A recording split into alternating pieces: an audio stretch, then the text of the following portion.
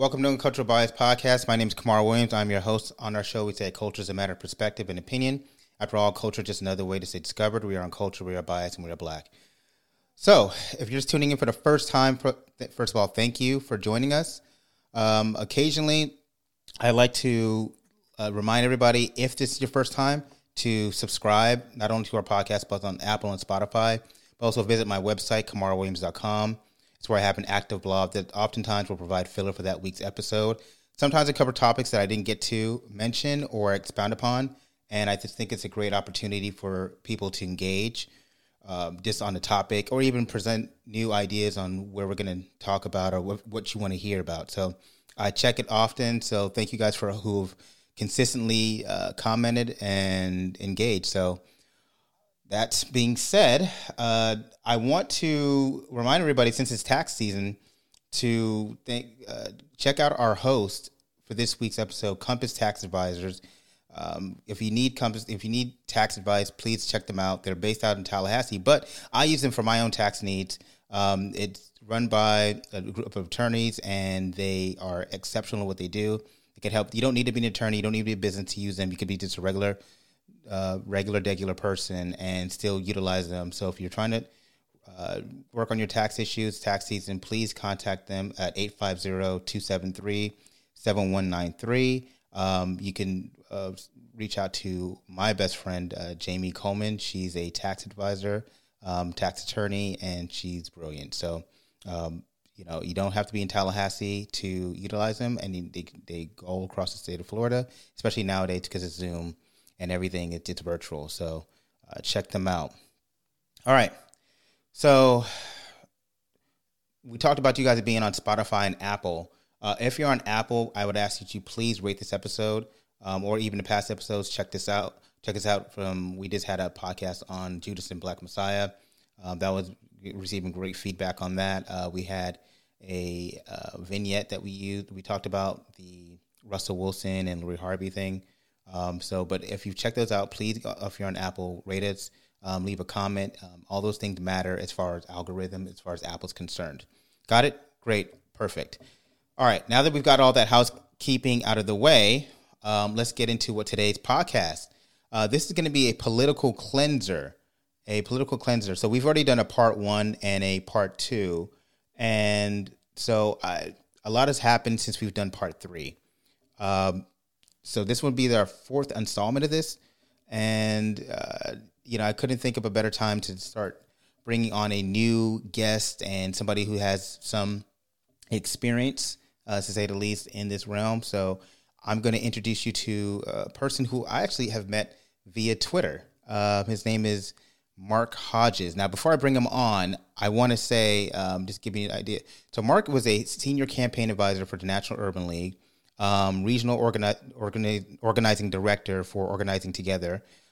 He was a government policy analyst for the Florida Senate Minority Office, and he was a field director for a position in Jacksonville, as well as a campaign manager for a state house representative, as well as the executive secretary, and he was a field organizer, obviously, for Hillary America back in 2015, 2016. So he's a graduate of Auburn University. And so without further ado, let me bring on Mark. Mark, you still there? Thanks for having me, man. Man, thank you for coming on to the podcast. Now, what I like to do, Mark, is for people who are the first time guest on a podcast, I like to give them a round of applause for showing up. So... No, you're too kind. You're too kind. Appreciate it. No, it's all good, bro. It's all good. So thank you for being a part of this podcast, man. I know I reached out to you on Twitter, and you're like, wait, what? Yeah, more and more things with campaigns these days are being done on Twitter, so I probably shouldn't have been surprised. But yeah, it's definitely happy to see you reach out, man. Oh, it's all good, man. So I got a beef with you, though. Go for it. It's... I don't know if I can blame you per se, but I definitely blame your alma mater of Auburn University. Oh, no. For giving us this piece of shit in Tommy Tuberville. Look. All right. So first off, we don't claim this man.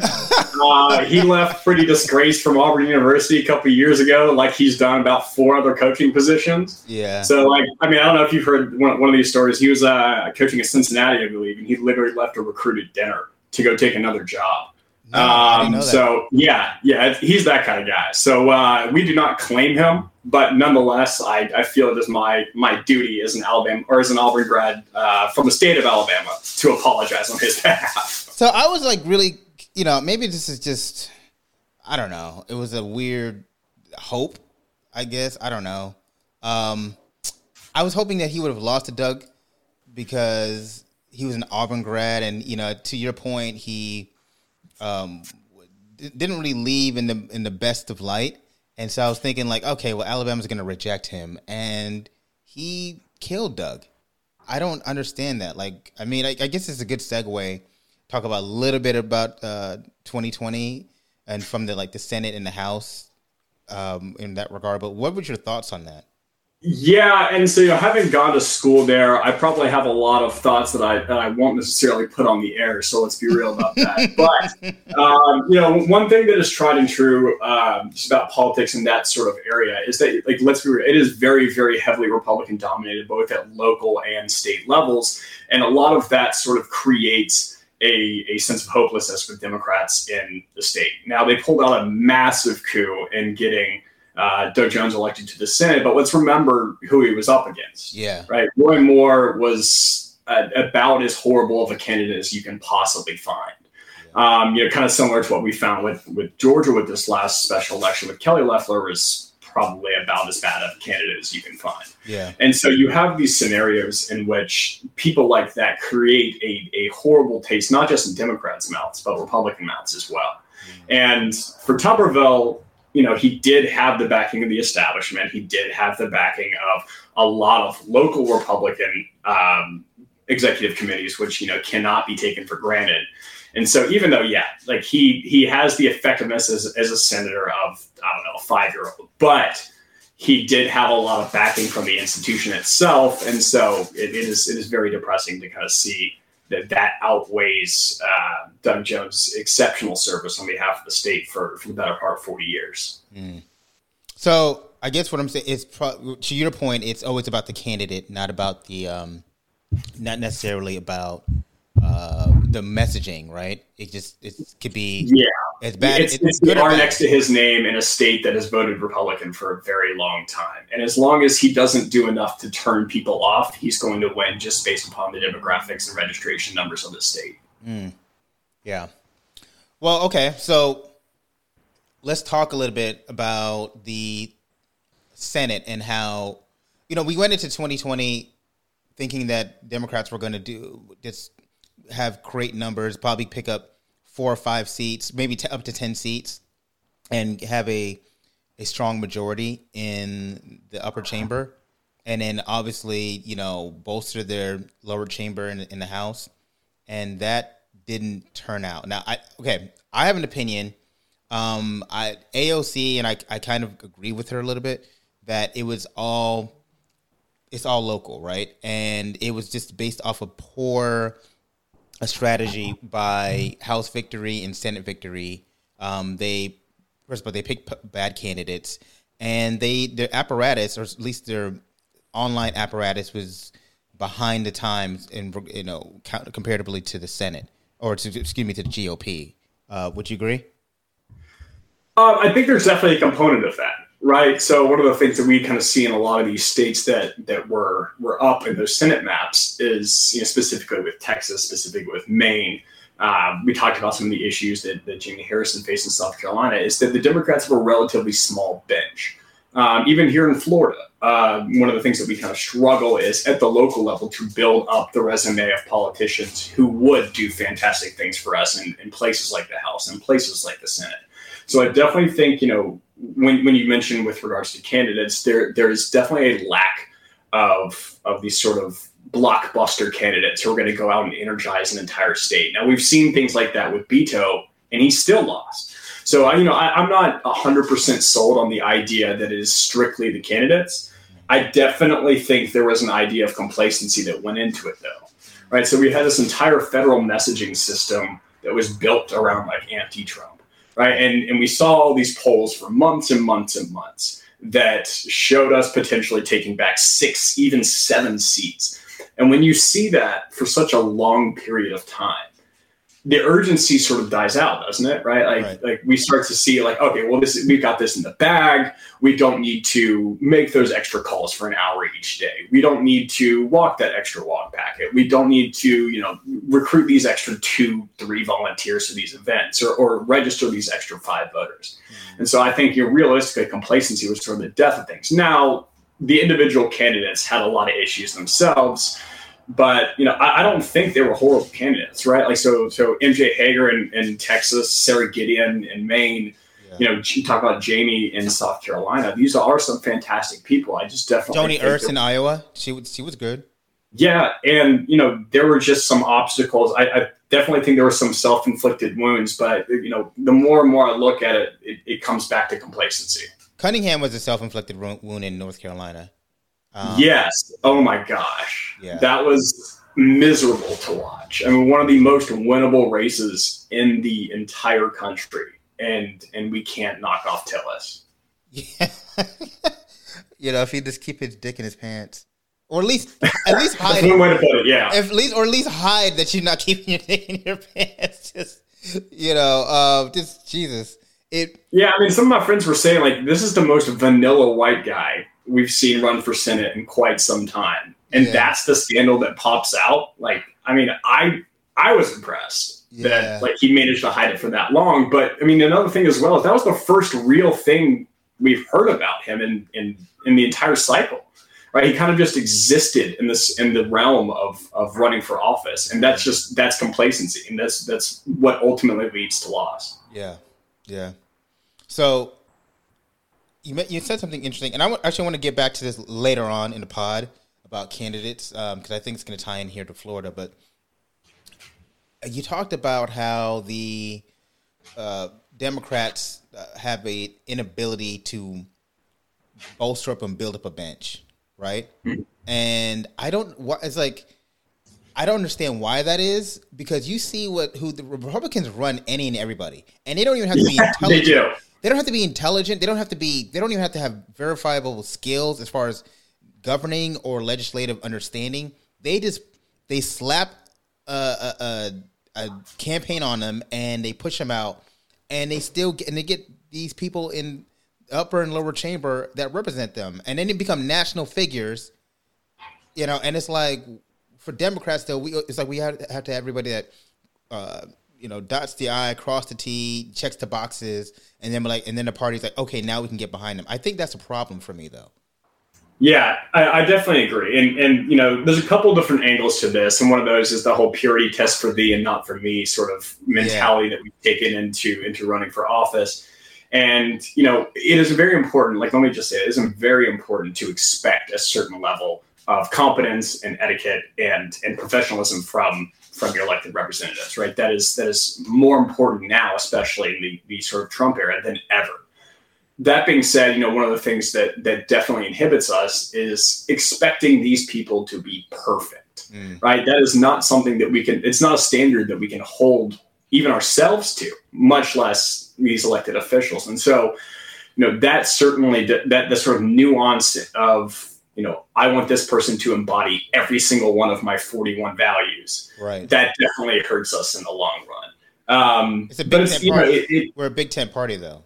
That's the thing. Yeah, definitely. And so when you have everyone's perspective being, oh, well, this person has to match all of my values, and you have a wide variety of perspectives, obviously you're going to create infighting. So like what we're kind of seeing with the infighting with the more left progressive wing of the party and the more establishment wing of the party, ultimately there's a lot of stuff that we agree on, more stuff that we agree on that we don't. Mm-hmm. And the fact that we sort of have these purity tests definitely pits us against each other. So that's that old adage that like Democrats would we eat our own. Yeah. And that's not just a saying. So one of the things we talked about with building a bench here in Florida is there is, not just a lack of large numbers of state representatives and state senators and things like that to build up a bench, right? Like there's 120 representatives here in Florida. Yeah. And I believe we're at like 41, something like that, of Democrats. We are like 2 votes away from a super minority. Yeah. And for everyone talks about, this being a 50% plus one state, we are almost a super minority in the House. Yeah. Something like California in the opposite, right?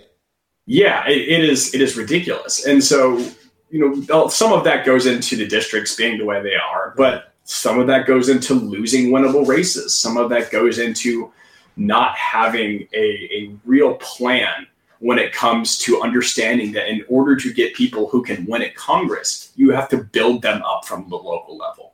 Yeah. So I'm going to say this because, it kind of ties into where I want to go with this, but in my opinion, Democrats continually, and I don't want to get you fired, or I don't know. So if the views of this program are this next section going to be strictly Kamara and not Mark.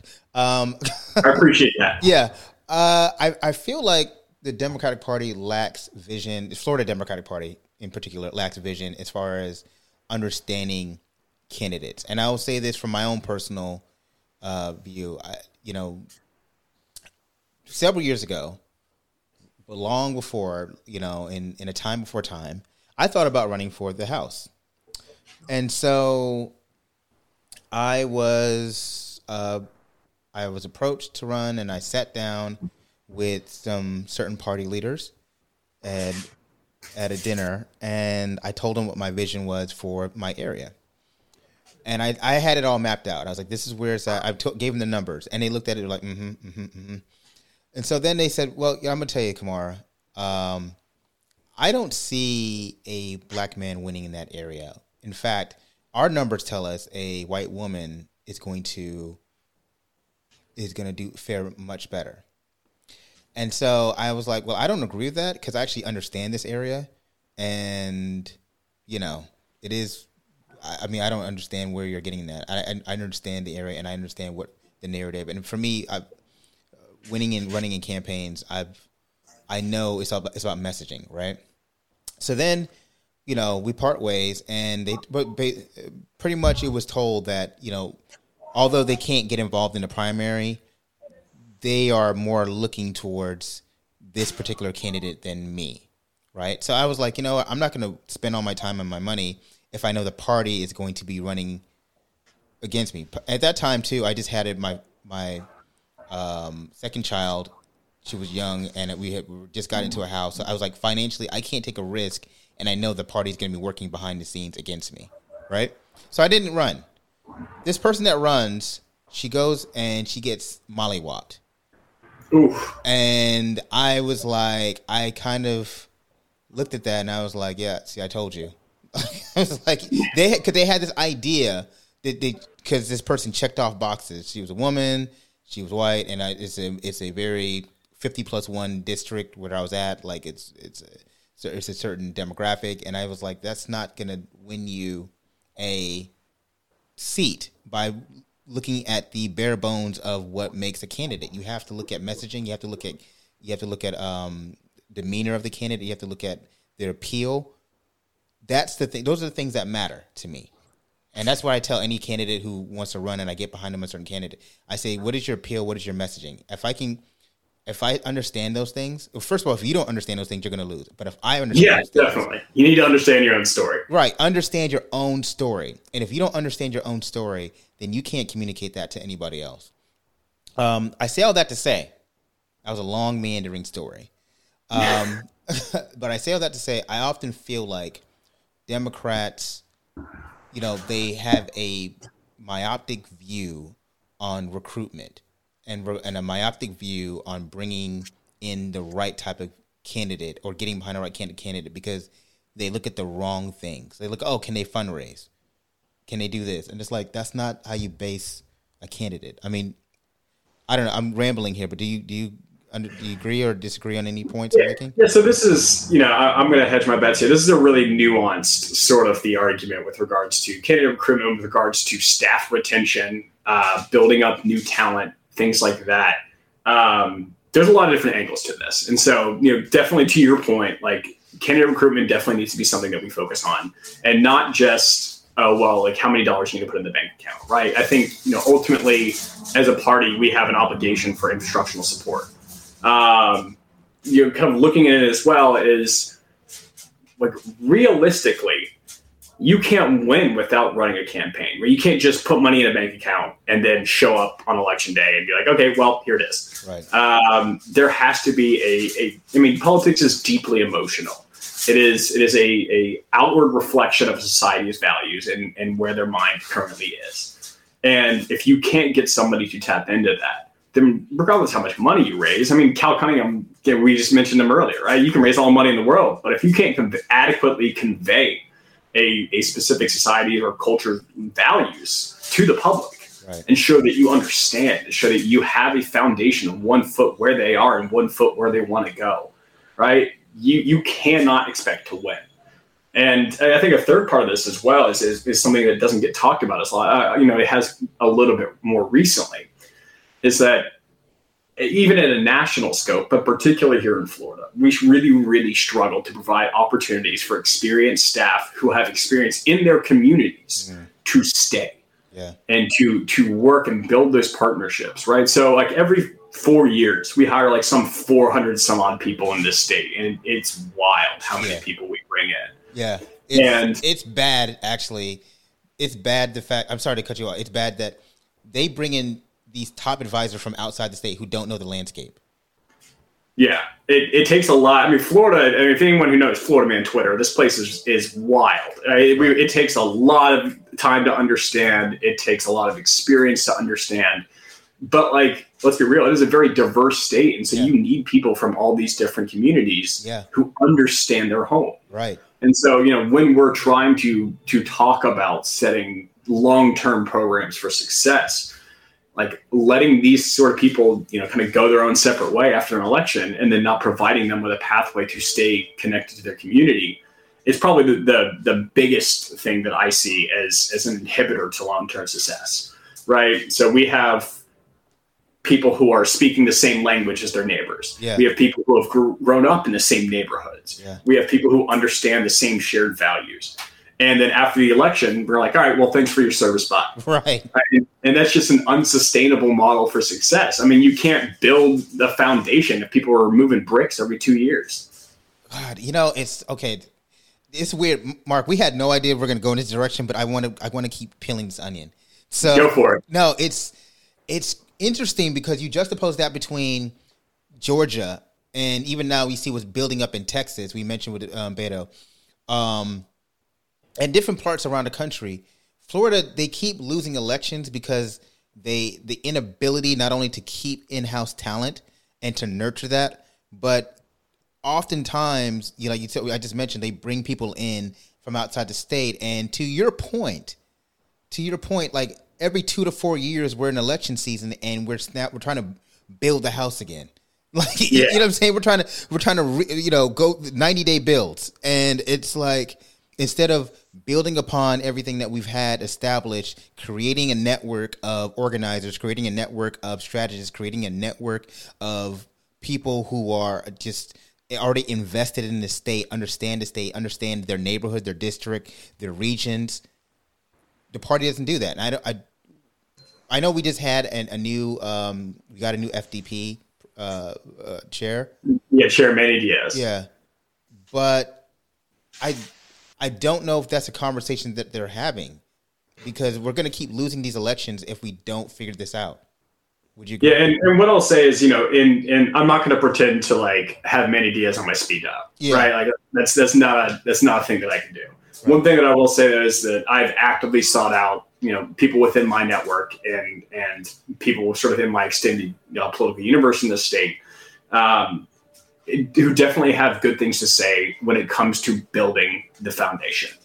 Mm-hmm. He's a guy who really actually has a vision.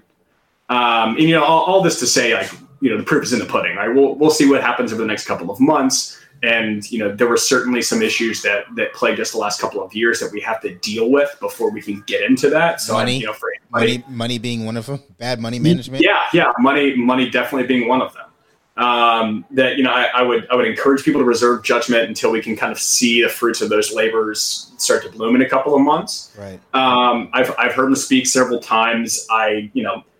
I'm not like standing up and giving an ovation, but like I definitely agree with a lot of the points that he's making. So we'll see. This could be, if things work out well and we're able to listen and keep people in these communities, and we're able to have a chair that is, for what he says he is, really invested in a long-term vision, and we're able to have a different approach to candidate recruitment, we could start laying the groundwork for something that could be really special. Hopefully. Yeah, hopefully. I mean, we can revisit this when we focus a little bit more on 2022 later on. I want to move this conversation towards impeachment. Gotcha. The fun stuff.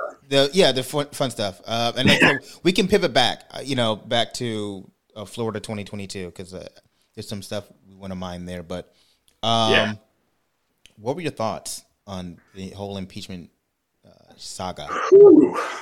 Man, what a ride, right? It was about a week and a half of some pretty compelling testimony. I think we saw with Jamie Raskin as well. Like, I mean, I wasn't expecting to cry at my computer. I don't know if you were, but like, geez, some of the emotional testimony from him really, really hit me. But I mean, for holistically speaking, let's kind of break it down, right. Like a structural standpoint, right? So procedurally, this is something we had to do.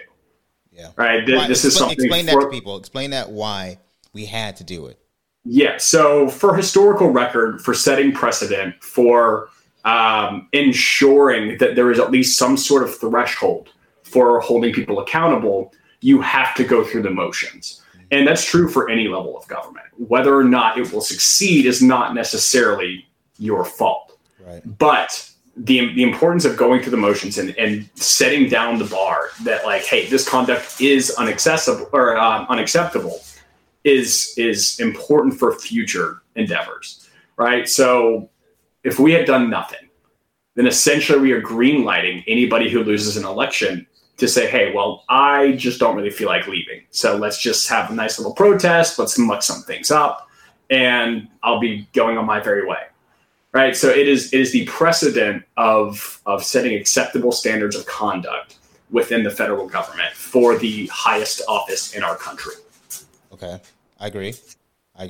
I know there was a statement, though, that some people are like, well, why are we wasting our time? Because, it's not going to amount to a hill of beans and, blah, blah, blah, blah. But I agree with that, though. I agree that you have to. It's almost like establishment of record. I'm an attorney by trade, and they say you have to get it on the record. Like, even if you oppose something, put it in writing and submit it to court, even if you know the judge is going to deny it, right? So you have, it's been put on record, and so it's been established. So if you have to appeal, quote unquote, you have something to appeal off of. Yeah, and the other angle to this as well is that impeachment is not just like a constitutional sort of operation. It's not just strictly a legal operation. It is, also at its core a political operation. So it's a set of procedures that doesn't necessarily follow like a straight legal doctrine. Yes, there are aspects of constitutional law to this. There are aspects of, regular court proceedings where we try to introduce evidence, call witnesses, and things like that. But it's not the same sort of standard as a regular court case. Right. So naturally into this, you are also going to try to compel people. You are going to try to win the narrative in the media. You are going to try to win the narrative of the people sitting in that chamber. Right. And so a lot of the evidence that we had during this whole thing was technically circumstantial. And as as a lawyer, that's not exactly something that you want to build your foundation of your argument on. Right.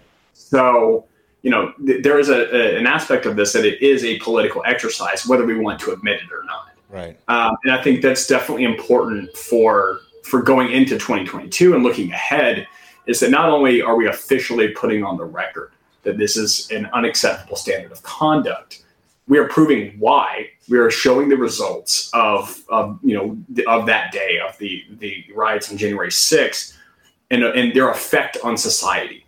And that's typically something that you wouldn't necessarily do if it's just a legal proceeding. So do you think it was effective, though, the Democratic strategy, I'm saying? I think we'll see. I think it was like I kind of mentioned, we had to do this, right? We absolutely had to. Now, I think the individual arguments and especially the video that was released during this whole procedure was incredibly compelling, right? So whether it was the never before seen footage of Officer Goodman kind of chasing Romney away from the crowd, and like we had never seen that footage before. Right. And that was an incredibly visceral experience. I mean, like, I never realized how close they were. Yeah, nobody knew. I mean, I think we had an idea, but nobody really knew just how close a lot of those terrorists were to these elected representatives, right? I think it was in the same hallway. Like, you could literally see them. Yeah. It's shameful because I think my problem was, Mark, I'm gonna be transparent here. I want, you heard Republicans say they didn't want to drag this out. I'm like, the fuck not? Like, why not? Like no, because to run through this and act like, it literally was just over a month ago, probably like 45 days ago, 50 days ago, it just happened, and it's like people have already moved on mentally. And it's like, wait a minute. Like, do you guys realize like what happened? There was an attempted coup at the damn U.S. Capitol. And seems like something you want to spend a little more time on, yeah. Right. Like, and it's like, this is something that's going to be written about in history books, and Republicans didn't want to deal with it.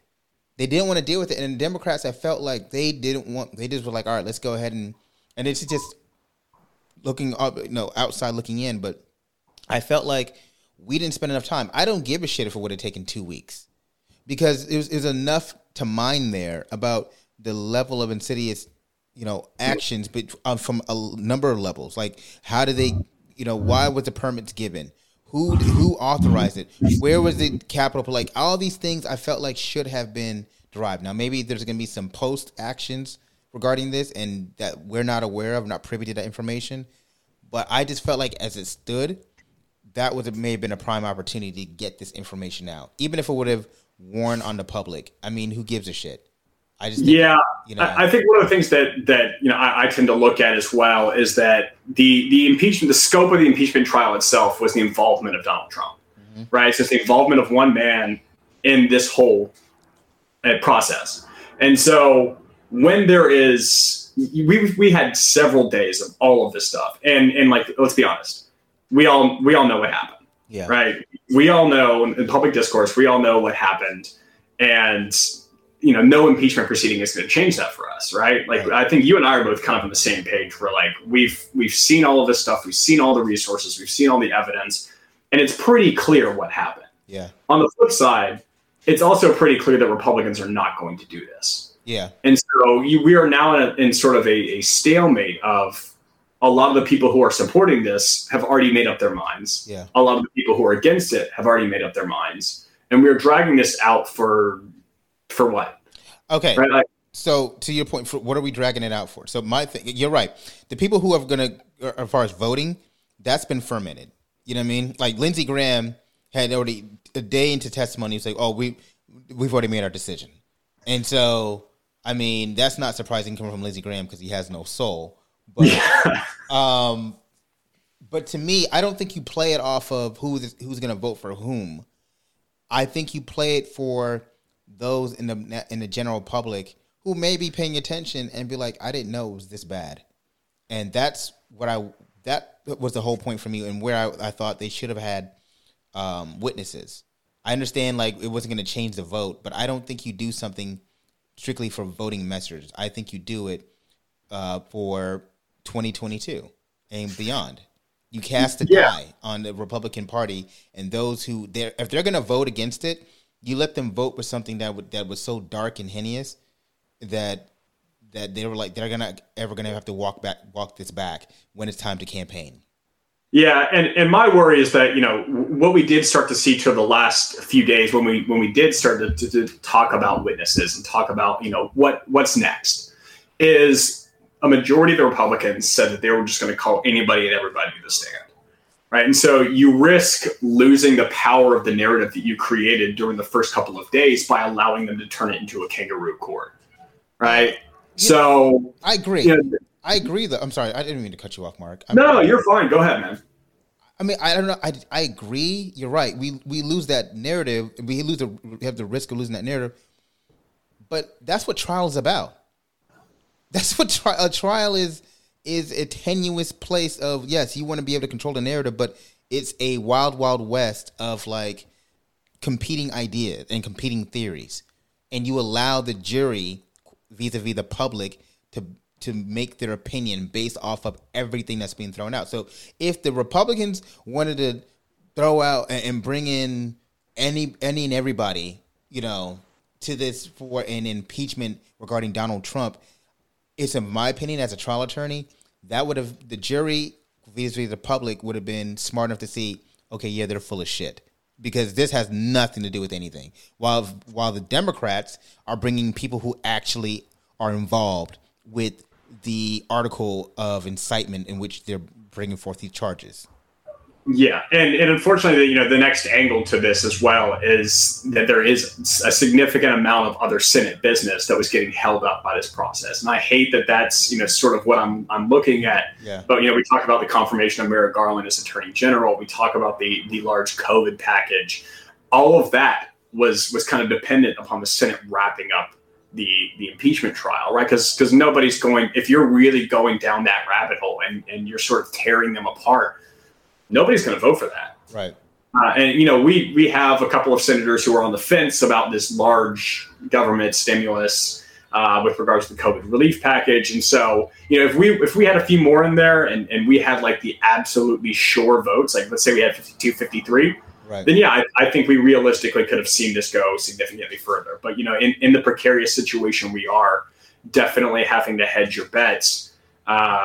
You know, I personally would love to see Merrick Garland confirmed before the end of the summer. Right. I would love to see people get checks before the end of the summer. Right.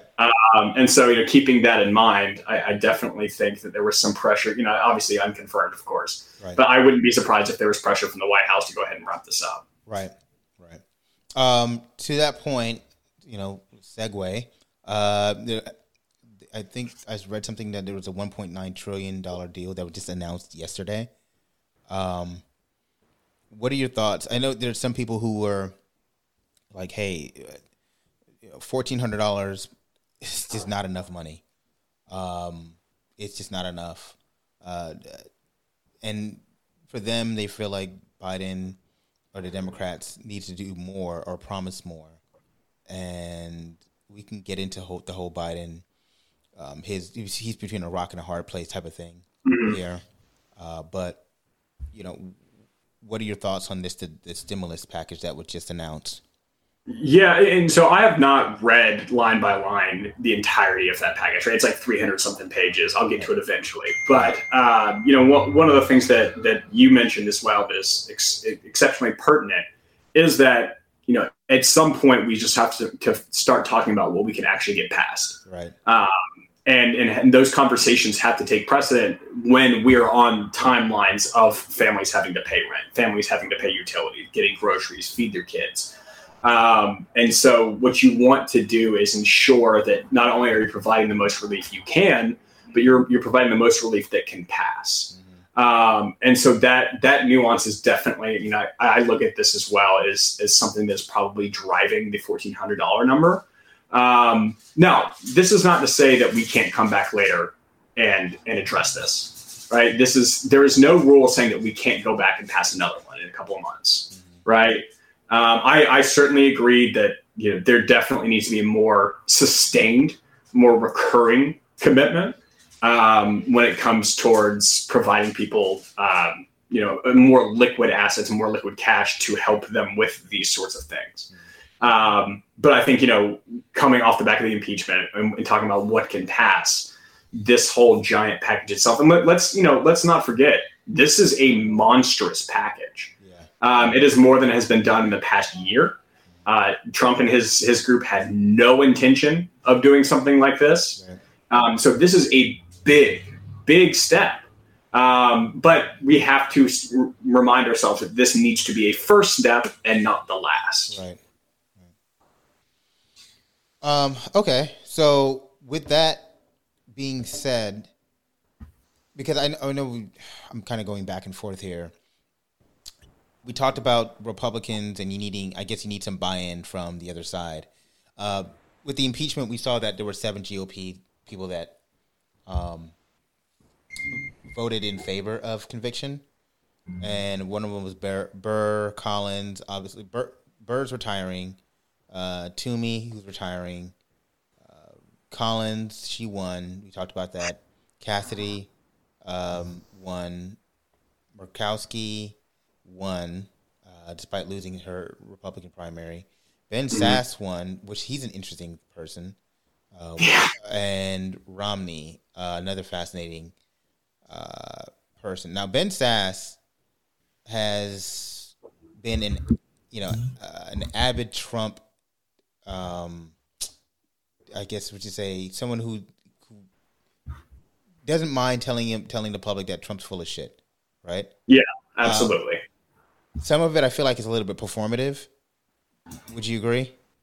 Yeah, I mean, given the age of a reality TV host, I think at some basic level, all of it has to be performative, right? Right. But whether it's the core of your principles or just a fraction, it has to be a little bit performative. Okay, so I know his biggest thing, and we talked about this earlier, especially during the campaign, was he didn't care about the presidency. He just wanted to nab down the Senate because he felt like Democrats were going to run up the numbers.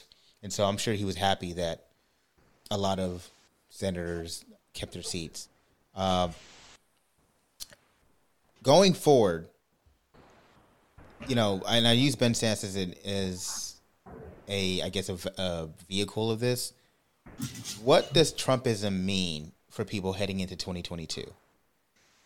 Yeah, that's an excellent question. And I think a lot of that is going to be determined by the next couple of months, right? And so one of the things that we saw in 2016 with the sort of rise of Trumpism is that he kind of needed a candidate with a little bit of baggage, right? So I got my start for Secretary Clinton. I love her to death.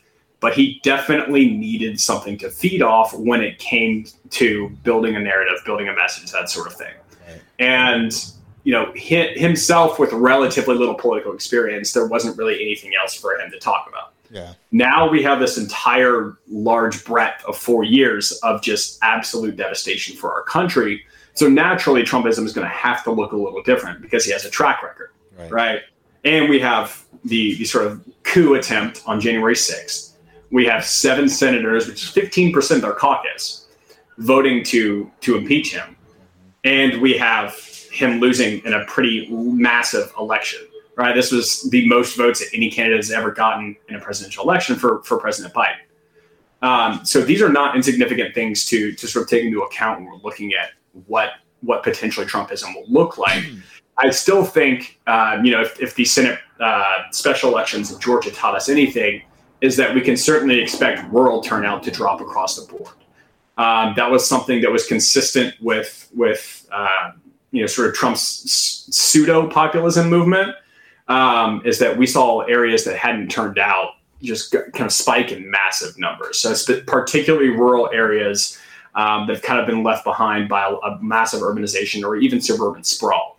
One of those things that we saw with Warnock doing so well was that he actually did exceptionally well, comparatively speaking, in those areas, not just because, he ran a fantastic campaign, but also because the Trump voters decided to show up when Trump was not on the ticket. Mm-hmm. So I think, looking ahead to electorally speaking, that's kind of what we can expect. So I'm sorry, I don't want to, I hate to kill that role, but let's talk about rural though. I look. You mentioned that the rural voters, and their turnout, you don't see that transferring in 2022. I think it depends on who and where we're talking about, right? So obviously Trump's not on the ballot. Yeah. And so, with the first election in which Trump was not on the ballot, that was, federally speaking, was the Senate runoffs. Right. And we weren't really sure what ways those were going to go. And then it is pretty easy to see, granted, Ossoff and Warnock ran fantastic campaigns. I love that they sort of ran a slate and ran together on shared values. Right? That is such a hard thing to pull off and take nothing away from them. But the reality is GOP turnout was also low, especially in these rural areas. And so, there maybe it's causation and not correlation, but certainly heading into 2022, for Republicans to sort of re-energize those voters, they need somebody who has been there all along as a sort of trumpeter, to pardon the pun. And, we have a couple states with that, but we have a lot of states without that. And so, it definitely is going to be a case-by-case basis as to what we see. Now, obviously, we're here in Florida, and, we're with Mr. DeSantis, who has slowly been deforming into a mini Trump. We'll get into that. Yeah. Yeah. It has been rough to watch. Or glorious to watch. Yeah, well, depending on your perspective, right? Right. And so, I think from electorally speaking, that's kind of what we can look at with regards to rural turnout. Now, one of the other angles to this is, what have you done for me lately? Sort of ideology that is always important in politics. And one of the things in Florida that is very unique is that we do have a sort of, nobody has really carried the banner for two things that very, very much play in rural politics. We talk about economic insecurity, and we talk about legal weed. And across the board in Florida, for the past couple of election cycles, both of those have kind of seen a lot of support in rural areas. And obviously we have Commissioner Freed, who is talking about that sort of at an industrial scale for the state.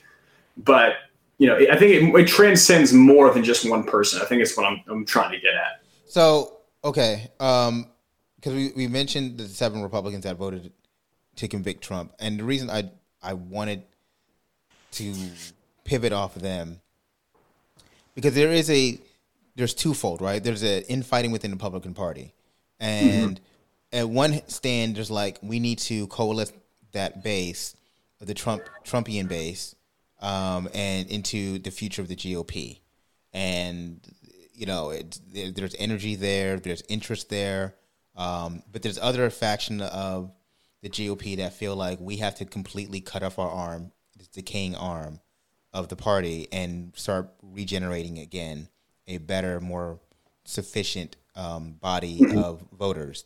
And so obviously those 7 who voted in favor of conviction, obviously they got the blessing from McConnell.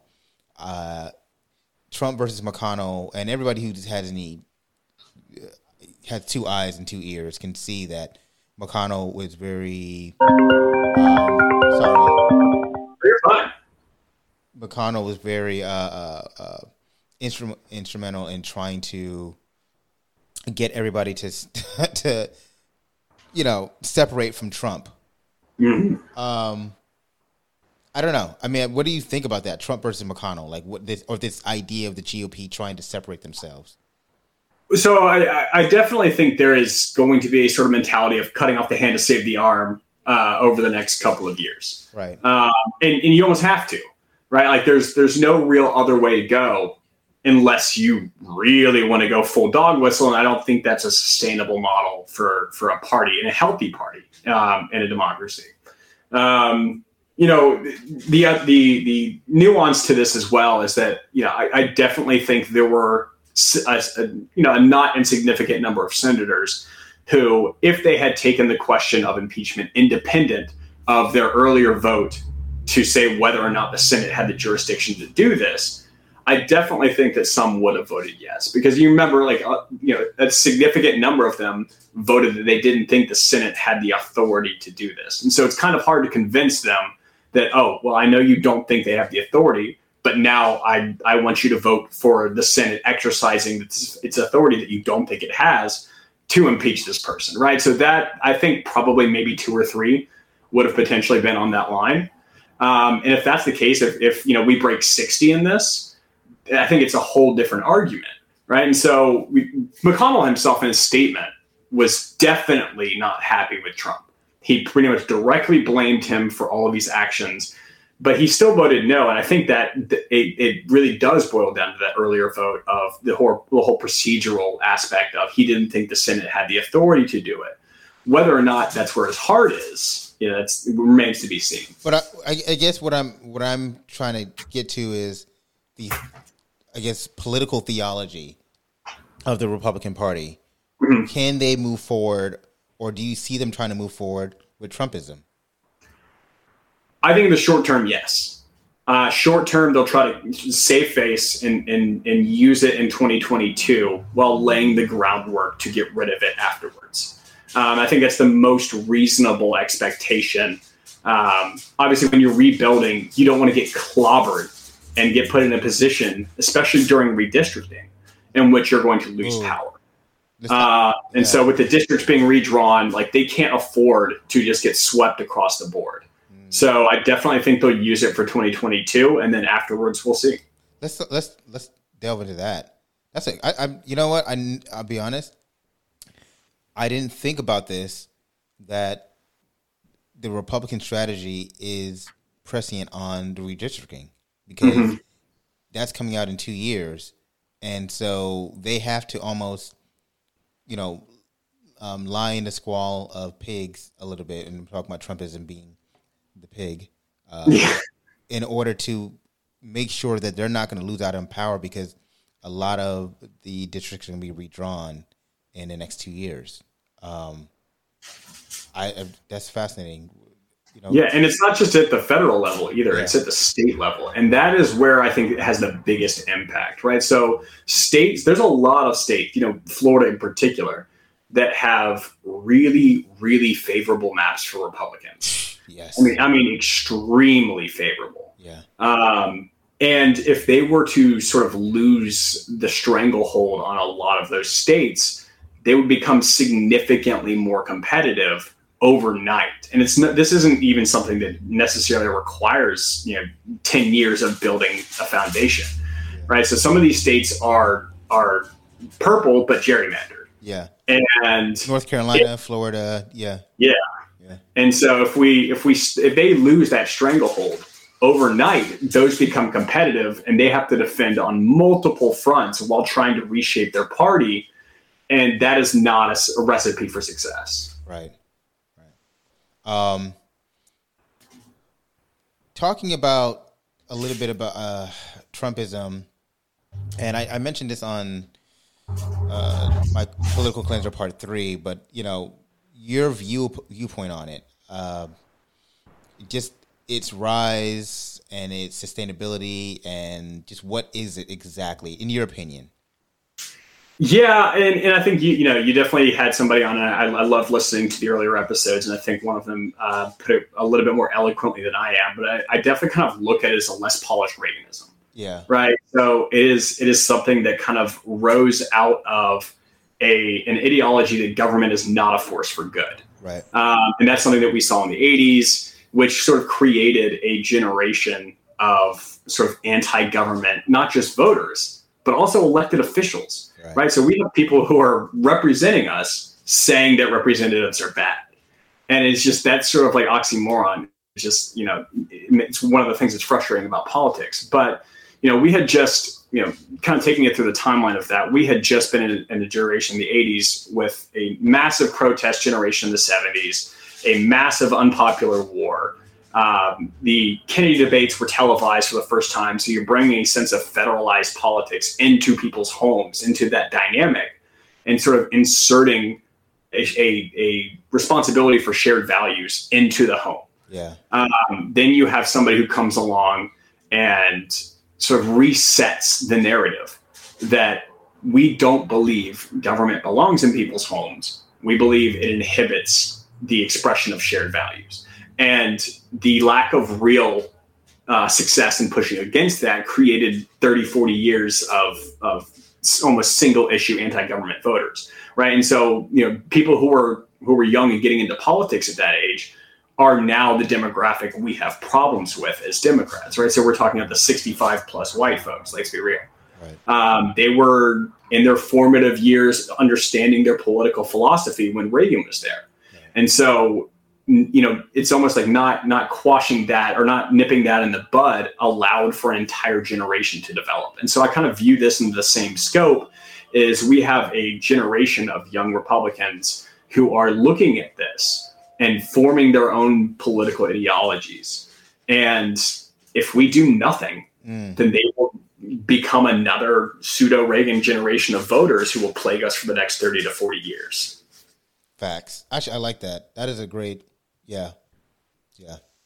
It's on the one end, it's like, all right, it's a passing fancy, and Trump is an ideologue that, he's going to die out along with his ideas. But like in reality, the question is, will it die out?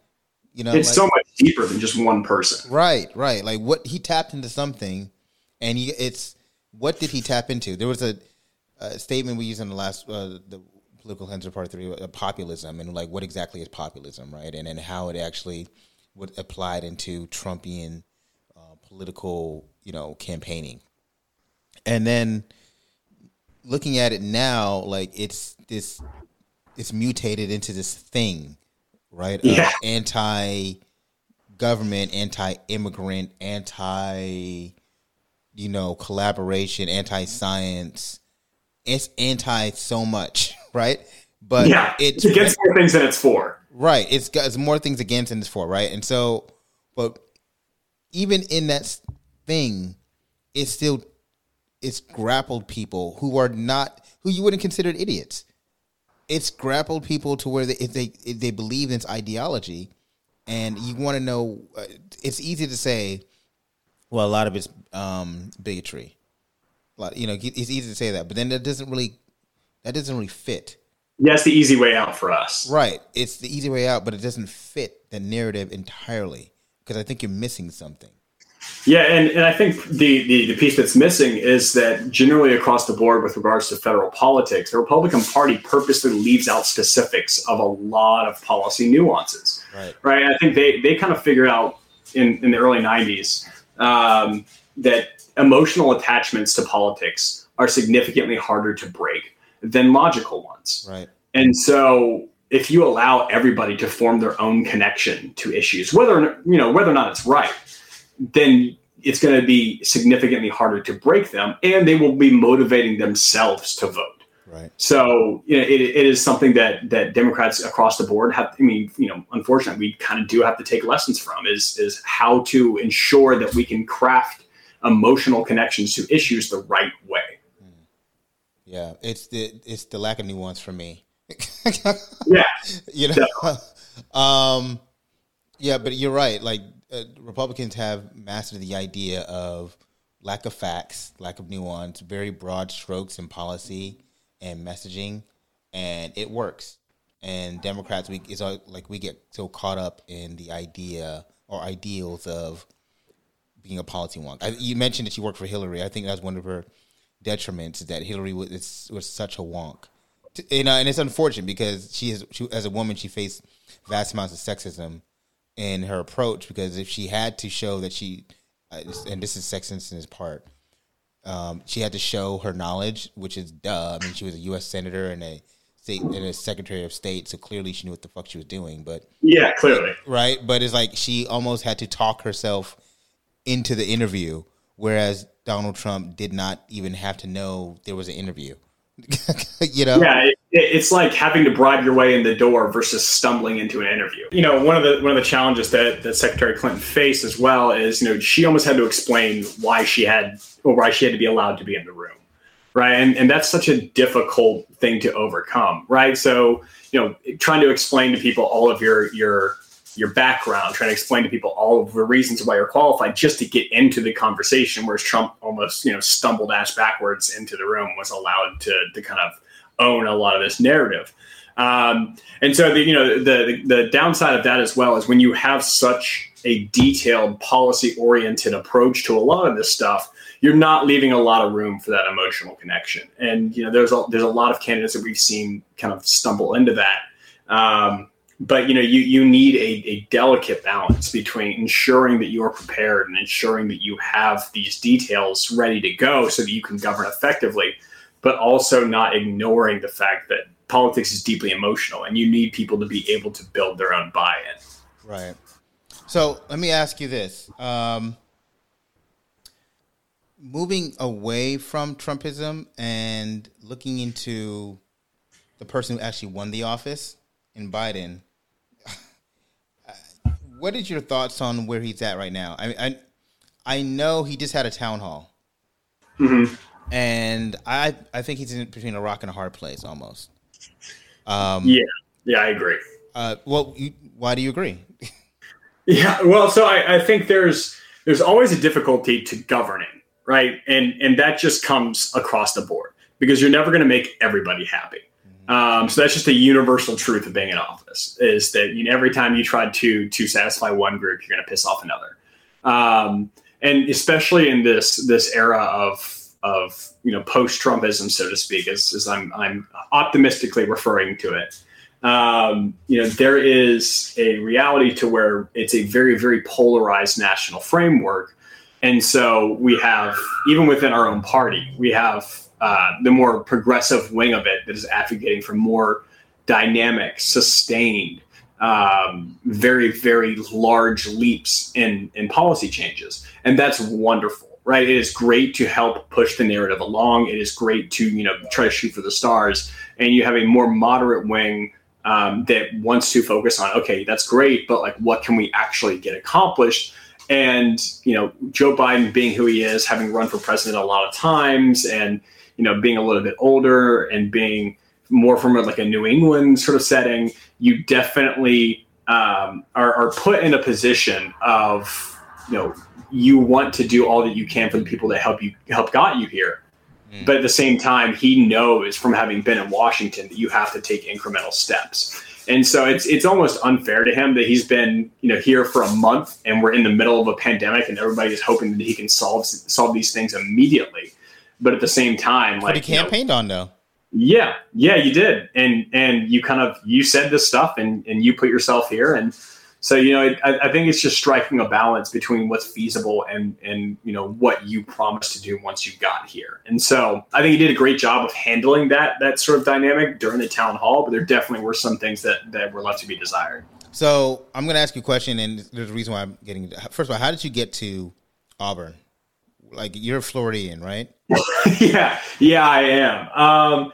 It was kind of a culmination of a lot of different things. Number one, I applied to a lot of larger schools in the South.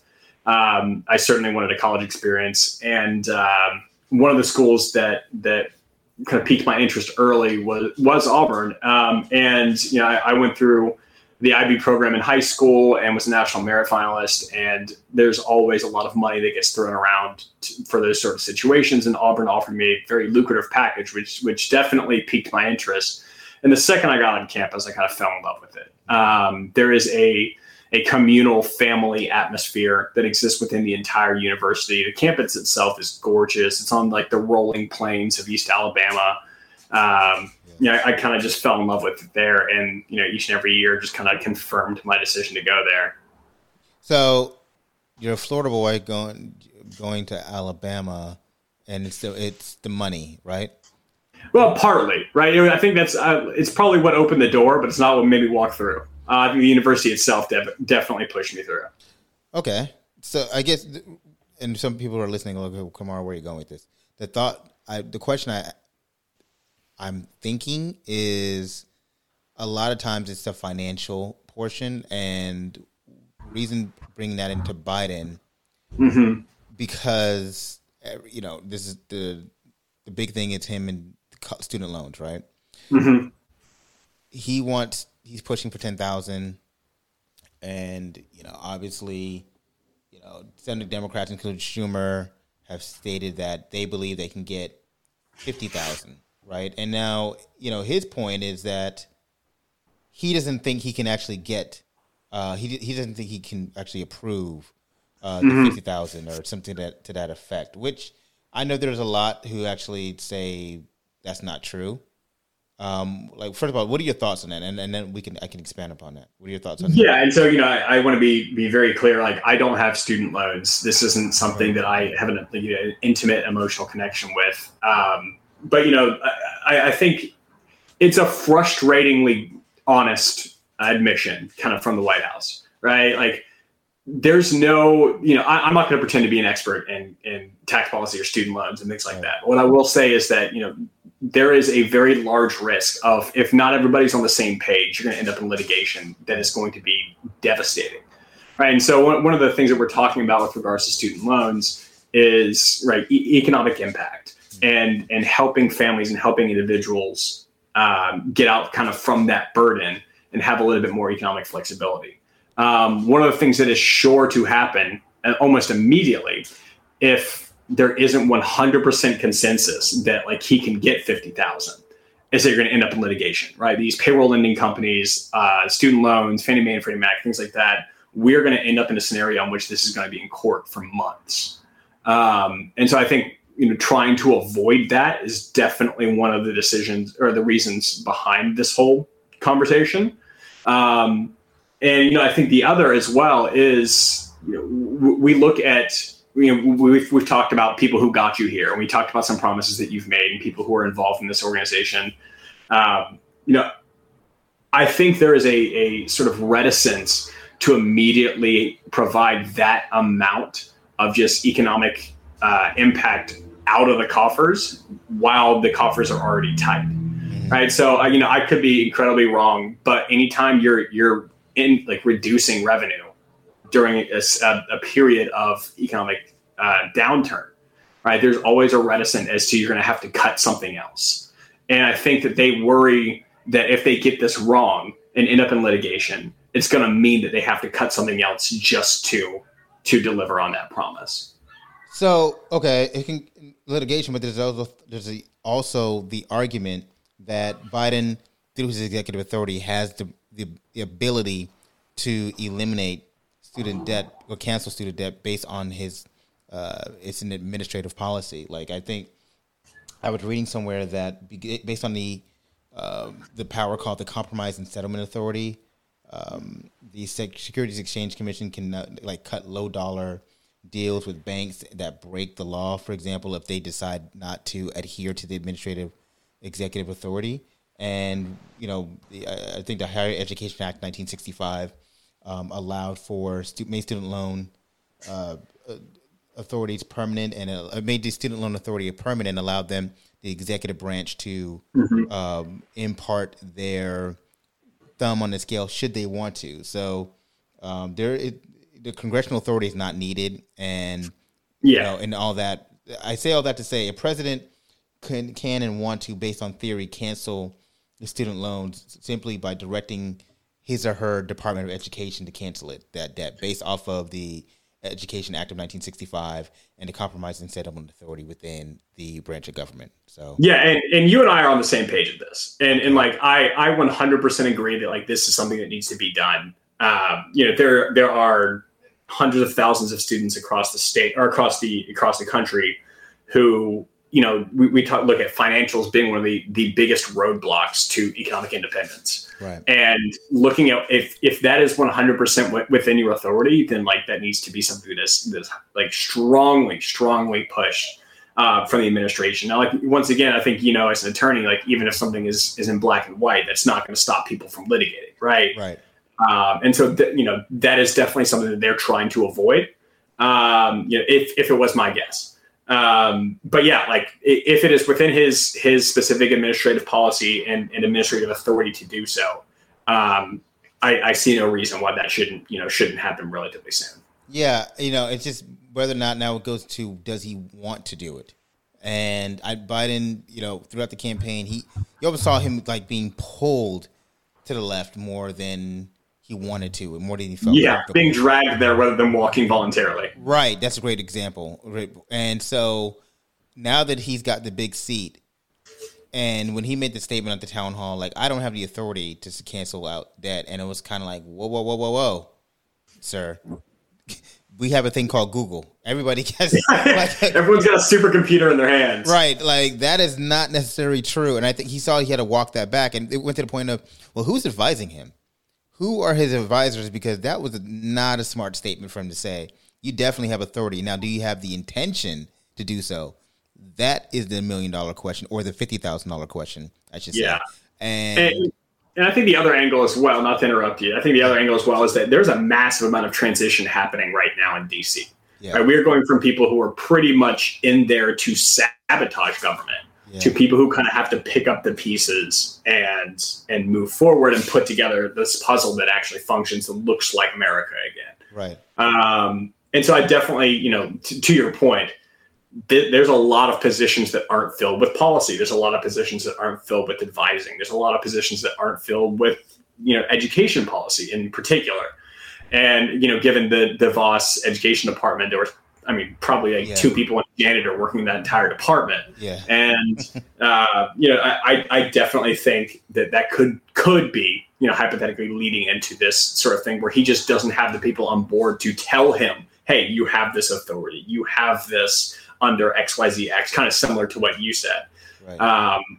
And so that could be the case, and we could all, come back a month from now and, everybody's got their student loans canceled up to 50,000, and, this could be a moot point. I certainly understand, like, every day it doesn't happen, you start to get a little bit less trusting. And I certainly understand that response. So was that statement of, well, why do you have authority to cancel 10,000 but not 50,000? What's happening? That's the interesting one. Yeah, like what's happening between that 40,000 that all of a sudden your executive authority is null and void? Like, what is the big barrier there? And it goes into the Biden gaffe, and he's done actually a really good job of not gaffing. They've done a good job of curtailing his message or creating a very structured intentions and thoughts and everything. But I think that was one of the moments where it was like, oh, okay, this might go off the rails if he's not careful. But yeah, I listen. It's just February. Yeah, he just got in office. Yeah. And so he's been in office a month. Literally a month. So it's like I'm trying to be patient here, and I'm giving him some grace. Right. It's difficult though, man. Like the pandemic makes things so difficult to sort of put things in perspective, especially a chronological one, man. Like I wake up and it's a week later. I'm just kind of wondering where the days went. And so, I certainly understand, kind of people wondering like why he hasn't done it yet. Time and perspective is everything. Time and perspective is everything. And it skews the way we look at things. To your point, I think the pandemic makes everybody hyper focused on what's happening around them. But if we were out and doing things, of course now Florida is open, and so it doesn't matter. For better or worse, Florida's open. Right? Do we really have a pandemic? Do we really? No, not necessarily. Sure, but to your point, like it's wild that he's only been in office for 30 days. He's only had a job for 30 days, and people are kind of like, "Hey, wait a minute, where's my money at, Biden? Where's my loans?" And it's like, well, listen. I understand if we were like 6, 7 a year in, but the guy's barely gotten a chance to get acclimated to his job 30 days in. He's still getting people sworn in. Let's give him some grace here, and we'll see where it goes. I'm not opposed to challenging him, but I'm also not opposed to giving him some grace to figure his job out.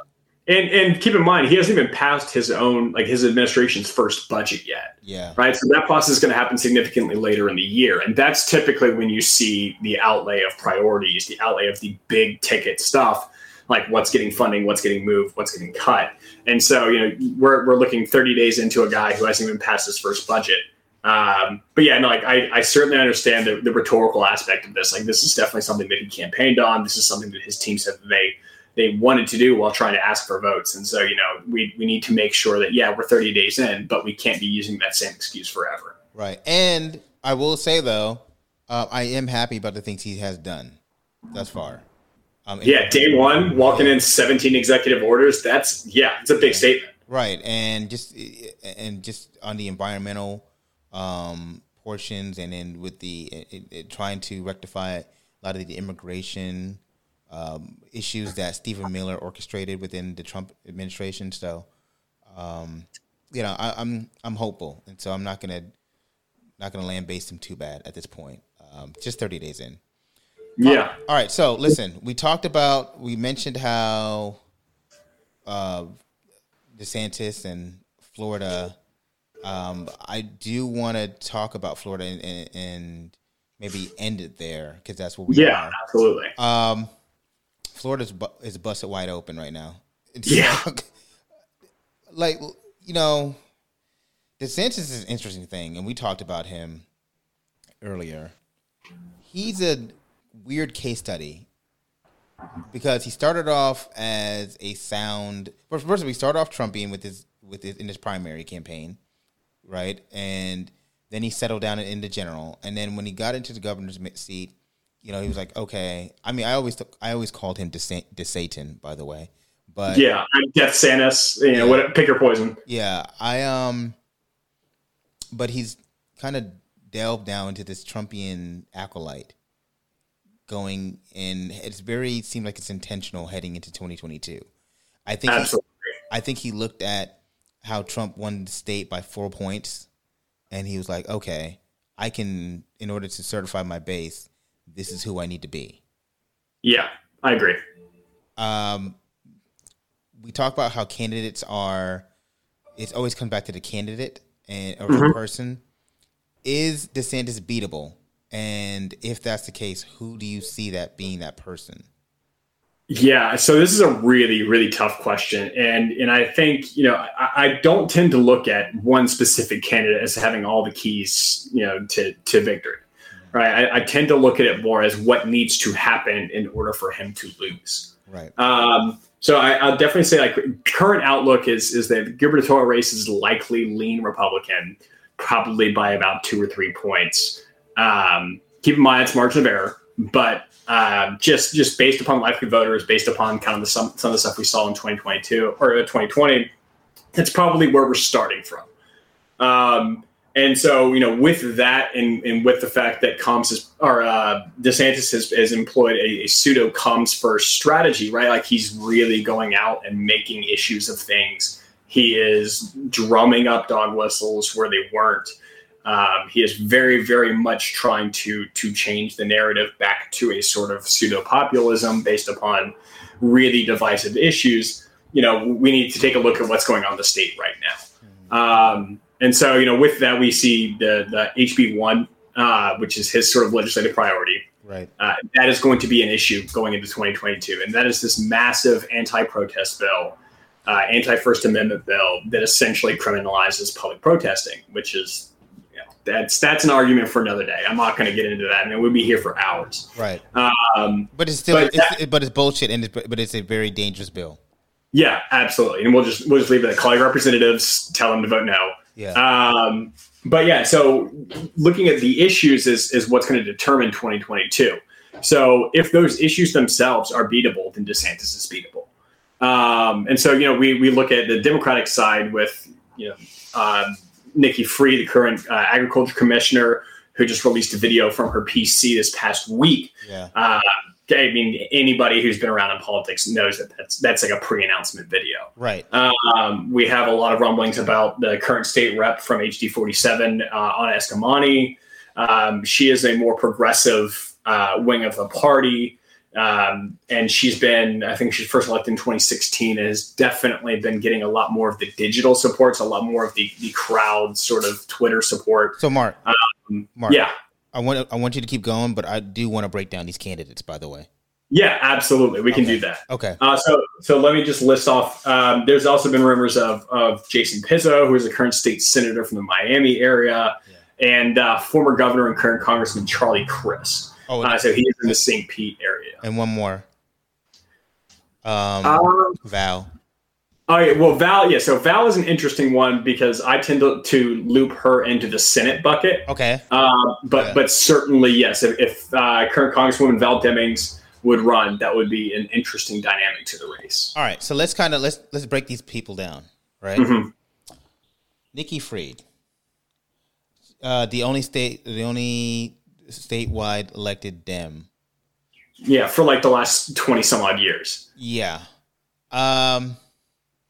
What are her strengths and what are her weaknesses, in your opinion? Yeah, so I think number one is winning, right? Like we can't be naive about that, right? She won in an election cycle in which Gillum lost and Nelson lost, right? So that was a very difficult time for Florida Dems. I mean, we expected to pick up somewhere near 10 to 15 House seats as well, and we picked up like 6. Right. So it was a difficult year for us, and she still managed to eke out a victory. And so, one of the things that she does exceptionally well is sort of compartmentalizing issues and being able to speak on those issues to the audience that is voting in that election. Right. So her big thing is legal marijuana, industrial hemp, and things like that. She has been a very, very strong proponent of using that to revitalize the agriculture industry in the state, which, we've seen over the past couple of decades has been devastated by hurricanes, by citrus greening. And so it's providing a sort of means of economic success with a new avenue. And that is a very popular approach towards really anything, right? When you give people a new reason to make money, right? Right. On top of that, she has been, very progressive on some other issues. We look at a lot more of the voting rights stuff where she's been very, very vocal, especially recently, about the elections package that DeSantis has pushed through. She's originally a South Florida person and has been pretty vocal for the last 10 years or so. But really, we've kind of seen her grow into her own and not being afraid to talk about issues that are contentious, right? And so that's a thing for Democrats sometimes, is we don't want to step on these hot topic issues for fear of retribution. And she has done a great job of sort of keeping the narrative calm and discussing these in a very civilized manner. So you just list her strengths. What are the things that are going to be, might deter some voters? And it could be aesthetic, or it could be just very surface level. But all these things matter when we're talking about the entirety of a candidate. Yeah, I definitely think that there's going to be a challenge when it comes to Southeast Florida. So we talk about Miami voters. We talk about Miami-Dade County. I'm not 100% sure that there's been enough outreach from her office currently to marginalized communities, to people of color in our state, and that is certainly something that she's going to want to hammer out, right? But then again, we look at this in who she is as a politician. Right. And who we are as Democrats in the state. There's only so much you can do as the agriculture commissioner. Right. And so, I want to keep that in perspective when talking about this. But there have, certainly been, with regards to the medical marijuana, there's been an opening up of industries and ensuring that people from those communities have an equal chance. But I definitely think that that's going to be difficult for her. So, the thing about that is I do agree. I do agree that, as an agricultural commissioner, she doesn't have a wide bandwidth to engage. Yeah. But there are, and as a political strategist, there are ways you can do sort of speaking tours. I remember when Andrew, a year or two before he started running, he was doing these things, and I was involved with them, where he was going around and just doing speaking tours or little group settings, and it could be 5 people in the room, but he was just talking about issues, and just, hey, we're just going to talk about issues. I'm not announcing anything.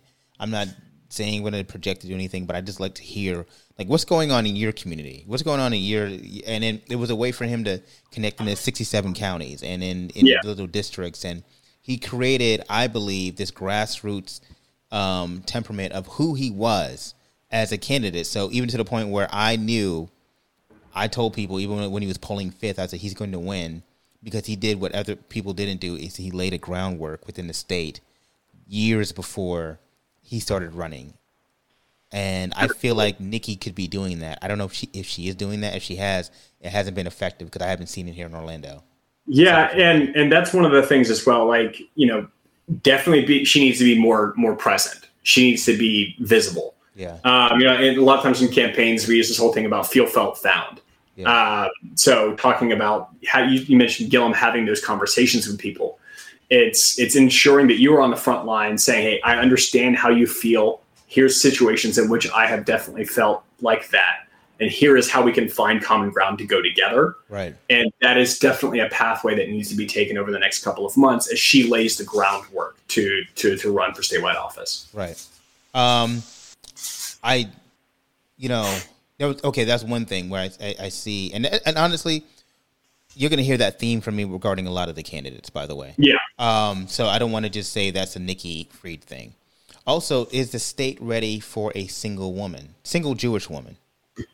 Right. So I think, she got engaged a little while ago. So I think, that might be a little bit different. But yeah, I think there is a significant Jewish population down in Southeast Florida and certain parts of the state, things like that. Right. And, I don't think that's going to be an issue. Okay. I definitely think we saw with Secretary Clinton, though, that there's certainly a level of misogyny that exists at a fundamental core of a lot of voters. Right. And so I don't know, off the top of my head, what that sort of impact will be. I'd like to hope that it's nothing.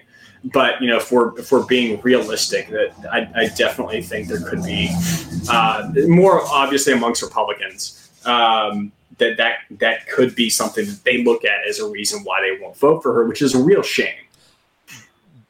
Rural Florida, though, are they going to vote for a Jewish woman? I talking think about in the Panhandle, and then I'm talking about Panhandle, and also on the West Coast, like northwest of the state. Yeah. So I think one of the benefits that she has there is the fact that she was agriculture commissioner, right? So that's kind of one of those areas and where it works in your favor. Agriculture is a largely Republican-dominated industry in this state and has particular relevance in these sort of rural areas in the Panhandle, and that's obviously with South Florida and the more rural areas with the Everglades where they grow a lot of the citrus and big sugar kind of running up the state. But it does have a particular place in the hearts and minds of these rural Republican voters. So, I think there's probably not a scenario in which we were going to win them anyway, but I don't think she's going to lose anybody because of it. Gotcha. All right. Moving on to Anna Eskamani, House District 47, current representative, and she has an appeal throughout the state and even nationally. I saw her tweets were retweeted throughout. If Twitter was a real life, we know Twitter's not a real life, right? Yeah. According to Twitter, though, she has a big national appeal as well. Or as far as Florida candidates are concerned, I would say, and maybe agree or disagree, the biggest appeal nationally, comparatively to the people we've mentioned or going to mention. Yeah, I think she's the most visible of the candidates. That's the better word. She has the largest online profile, and I think part of that as well is she is a phenomenal person. I've had the pleasure of knowing her for a little bit, and I was working as an aide in the House when she was there. She does a fantastic job at what she does, and is even, willing to pull in and go above and beyond her job description. I think one of the things that she's best known for is, during the last 11 months or so, when the unemployment system in the state crashed, she kind of picked up the mantle and did DeSantis's job for him, which, I'm glad somebody's getting it done, but it shouldn't have to be up to a state rep to do the governor's job. Right. So, that is definitely an area in which she has gained a lot of traction over the past year. Will it be enough to win the primary? We'll see. But she's definitely, in terms of where you would want a candidate to be, having, with the past 11 months and kind of leading into her making her decision, which I kind of expect to come by May. She's in a good place, specifically with the narrative. She definitely dictates and controls a lot more of that than any other candidate. She's effective at messaging. One of the things I would say that I see her biggest detriment is that her life experience is very null and void as far as not operating outside of the political sphere, right? And yeah, I know she worked at Planned Parenthood, but she was a student, and she worked as a legislative aide, and now she's a state legislator, and I wonder if that's going to play into how people view her as like she's just a politician. She's never had a private industry. She's never worked outside of a political scope of her life, and so that's something I think that might. Yeah, I tend to not necessarily think it'll matter too much. Okay. Especially when she's being as effective as she is at messaging. Mm-hmm. One of the things that we've kind of consistently seen is that if your profile and your platform is good enough, it doesn't really matter what you did before, right? Like DeSantis was a congressperson, but nobody kind of views him as a congressperson now, right? And so I tend to not think that will matter as much. Okay, so that goes into my point then. Do you think she's professionally ready though? Because she's a state rep, she's not a state senator. She's, all intents and purposes, I guess, wants to jump several levels up from state rep to governor. Yeah, and will Floridians say, okay, well, no, I think you need a little bit more experience in that capacity where we want you to run our state, and to the point where she's really left wing, super left wing, and I don't know if my politics aside, I don't know if a super left wing person is going to win this state, to be honest. Yeah, well, what I'll say is that she has more state government experience than DeSantis. So, I don't necessarily think the lack of serious executive experience will matter. Mm-hmm. But yeah, the ideology is certainly something that we want to keep an eye on. She is probably the furthest left of the candidates in the race. Yeah. On pretty much every issue, but that's not to say that every single thing is going to be put forth as a progressive policy. That's not to say that the entire dynamic of the state is going to shift from far right to far left overnight. I definitely think, if there's one thing that we've kind of seen over the past couple of years is that when you really get down to campaigning, like you need to listen to the issues of the people that are in the state. And so regardless of what, your personal, framework and ideology is on a specific issue, if you're not winning votes, you're not winning hearts and minds, then you're not going to succeed. So I definitely think there's going to be a little bit more of a leveling out, but we'll see. Yeah. And I'm not trying to kill your potential job outlook either. I appreciate that. Yeah, I've known a couple of these candidates. Yeah. I've probably, with the exception of Charlie Crist, I've worked in the same building as most of them. And, I respect them all and love them all dearly. Yeah. Definitely put that out. These views are only Kamara Williams. They are not of Mark. Okay. So, appreciate that. Yeah, no doubt. All right. So Charlie Crist, you mentioned him. Yeah, so Charlie's an interesting story, right? So anybody who's been around in Florida politics for a while knows he's originally a Republican, and governor, and then eventually switched parties and ran as an independent, and then switched again and has been a Democratic congressperson in Pinellas for a little while. His big deal is the environment. So that's kind of what we've seen in Congress. He's passed a lot of legislation regarding the environment. So that is always, you and I both know this, talking about the environment in Florida is good. Yeah. It's one of the things that can win or lose people elections. Yeah. And so, we'll see. It crosses political lines. Yeah, it does. It is transcendent of political ideology, right? We make a lot of our money on tourism and, even within that, ecotourism, right? So people coming to the beaches, people coming to the Everglades, people coming to the Keys, people coming to the Bay. And so if you don't have a healthy, strong environment, your economy will crumble. And so he definitely gets that. Now, there was some reports are going around that he had dinner with John Morgan the other night. Yeah. And that's a real interesting twist, right? Because, John Morgan, the quote unquote weed daddy of the state, he is a very, very wealthy human being. Right. And he's kind of plugged in with the trial lawyers with Florida Justice. So, that would be a big donor base. Typically they kind of split, but have definitely given a lot of money to Democratic lawyers over the last couple of decades. And so that is certainly something to keep an eye on is the whole money battle. that if that ends up being something in his back pocket, might push him to run. So, I mean, I didn't expect to go into the subject, but that is the thing. And I mentioned the other podcast how what worries me about this state is that it's gonna take, and we can talk about this in the Senate as well. It's gonna take like $100 to $200 million, maybe.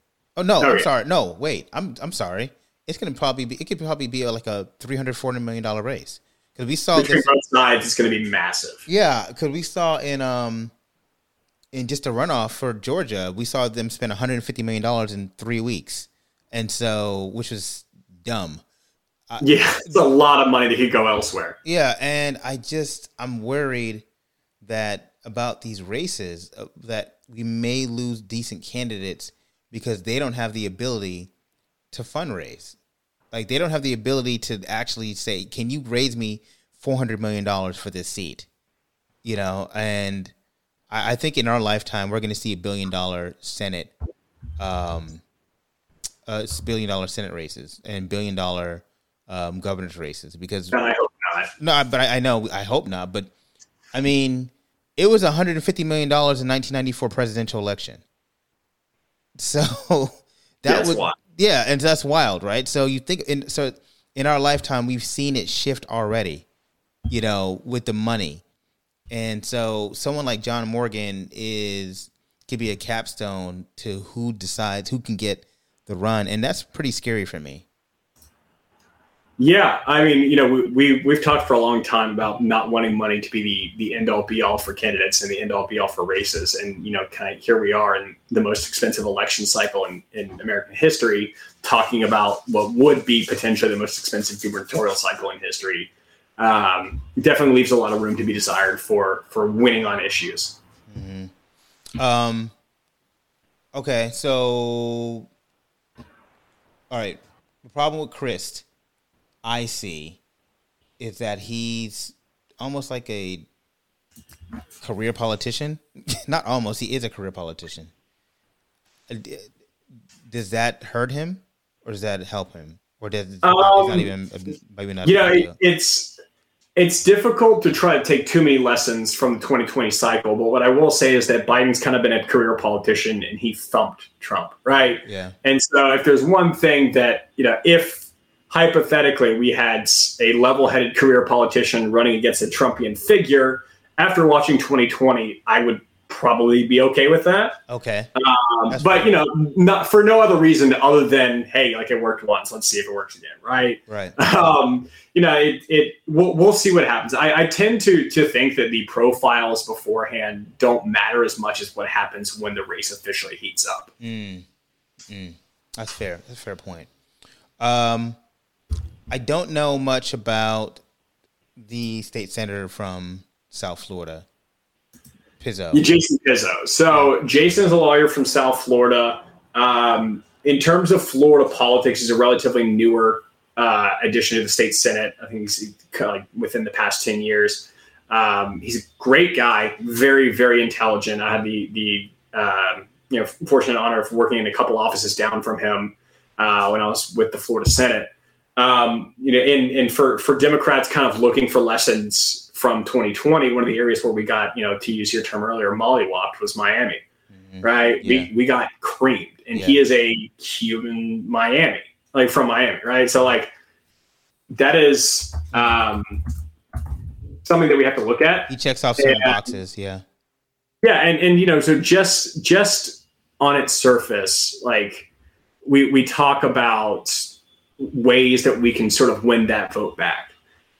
We talk about ways in which we can re-energize the community from Miami-Dade.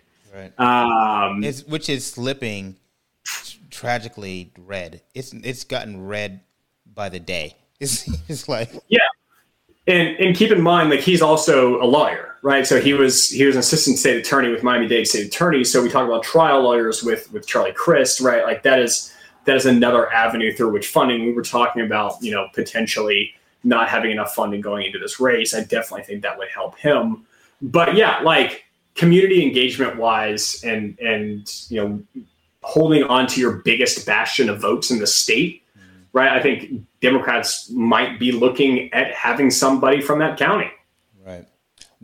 Is there something, and because I know this was the fact for Gillum, there were two South Florida candidates during the 2018 primary race. Mm-hmm. And I remember saying that they're going to lose because South Florida, people turn away from South Florida candidates more than they galvanize around them. Because it's almost like they look at Florida into like three parts, and 2/3 of the state does not fuck with South Florida as much as South Florida thinks people do. Yeah. Yeah, we're all kind of in battle against each other. Right. So that I think that could be a thing where it's like, all right, he might check off some boxes, but his box that may actually help him also may hinder him. But in a primary, that may not make a difference, right? Because it's about how many slices of bread you can get on your side of the plate. So, all right, U.S. Senate. We mentioned Congressman Demings here. I don't know. It's weird between DeSantis and Rubio. I don't know who's worse, but I do know who's dumber. And so, goodness gracious, that's a tough ask. Yeah, I know who's dumber, and it's Rubio. Rubio is the dumbest out of all of them. Yeah. So I think Rubio has definitely been positioning himself for something bigger for quite a while. Yeah. And we saw in the 90s like the prevalence of Miami talk show radio hosts, right? Like that was how that community organized. And it's almost like he's turned himself into a 90s version of a radio host where he's just talking about random shit all the time. Random, yeah. But it's hot button, like very divisive stuff. And it doesn't follow any path of logic. And it's just designed to get people interested. Right. So, we'll see. With the U.S. Senate, obviously the two candidates, well, there's been a lot of candidates mooted, but the two ones that I have a particular eye on are Stephanie Murphy, who's a U.S. Congresswoman from the Orlando area, who's one of the first AAPI member from Florida delegation, and then Val Demings, we kind of mentioned earlier. Both of them are Central Florida, by the way. Yeah, which is very interesting. Right. Typically when we've looked at a lot of this stuff, it's been one extreme or the other, where we have like Tampa folks or South Florida folks, and both of them being from Orlando. It's interesting to say the least. I tend to lean more on the fact that Val Demings would have a little bit more success, but it remains to be seen whether or not she'll even get in the race. Congresswoman Murphy has been really kind of hinting at it, like the wink, wink, nudge, nudge since September. So she sent out a sort of pseudo fundraising email after Rubio made some big gaffe in September that went to a massive list statewide. And it was pretty clear what the connection was. And even just most recently, her team has registered the domain name of something that is like Stephanie for Florida or something like that. So there's definitely a move in the works. It's just a matter of what it's for. So with both of those candidates, ironically speaking, again, both of them being from Central Florida, weird enough, they don't have much of a grassroots support. They don't. Yeah, they don't. Because they're very top down in their approach to politics. They haven't galvanized any grassroots organizations. They don't engage. I know I'm here locally. I can tell you they don't engage with grassroots organizations. I know throughout the state they don't. And again, these are views of Kamara Williams, not of Mark. So I'm not trying to kill his chance of getting hired on, but I'm saying I appreciate that. Yeah, I don't see it. They haven't done the work. They haven't done the work. I don't think they're in positions necessarily where they've had to, and let's keep that in mind, right? So, like with congressional seats, it's not exactly a typical avenue through establishing these massive, swaths of grassroots support. Granted, we've seen some people do it. We've seen some people do it exceptionally effectively, but it's typically not the seat where you see this massive statewide impact. That's either Senate or the governor's office or something like that. Right, I agree with that. However, we mentioned like with Gillum, how he would do speaking tours and things of that nature and do different levels of engagement. I'm not saying they have to do that same playbook, but there is a designed playbook in mind about how to engage people throughout the state. And I can say that, again, from the conversations that I've had throughout the state, neither one of them have done that. and they don't seem like they have the appetite or aptitude to do so. As of right now, as of right now, I think being the key. Yeah, as of right now. Now, true enough, when it gets to election season, they may do that, but it may turn off some of those who are organizers or grassroots. But like, okay, well, we haven't heard from you in how long you've been in Congress, and now all of a sudden you're trying to contact us. So I don't know. I'm telling you, there is a deep-seated conversation between those two that I've heard, and it's very poignant and very you can it's tangible in its sense that it matters as far as coalescing a base. But again, that's a tomorrow conversation. Anything else, Jay? Do you want to talk about 501c4s, or do you think we've gotten the grit off the bone off this one? No, I mean, there's an interesting dynamic that we're kind of seeing develop in the state. I'll kind of end it with this. It's an interesting dynamic that we're kind of seeing with the state where partnerships are sort of coalescing. Mm-hmm. Groups are kind of coming together to form larger groups where it's almost a consolidation of efforts. One of the most poignant things that we just saw is New Florida Majority and Organized Florida coalescing into Florida Rising. Yeah. So those are two relatively large organizations that are now one. With 501c4s, like I loved my experience there. It was a unique challenge to something I had never really done before. And I think they do phenomenal work. And to kind of towards what you were pointing out, they are the ones who are in the communities. They're the ones who are there year round, doing this hard work, keeping people engaged, but also like bettering their lives. Right? It's not just about politics. And so ensuring that we have a connection between whoever does decide to run and those groups who are there year round is just so important. Yeah, absolutely. Man, I think we talked about a lot today, man. Yeah, I think we got most of it, right? Yeah. We just called it a day. We'll go home. Yeah. Listen, man, I appreciate you guys for listening to this podcast, Political Cleanser Part 4. Mark, I don't know, did you enjoy it? If you enjoyed it, would you come back on?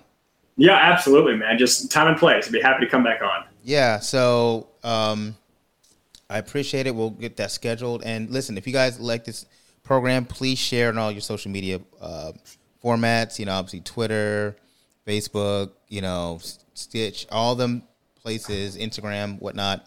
And then text your friends, because as we say on the show, sharing is caring.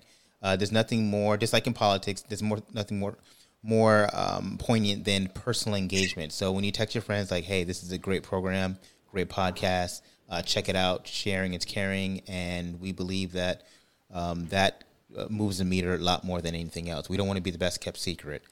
So anyway, thank you guys for joining us. Thank you, Mark. And with that being said, we're going to ride out. So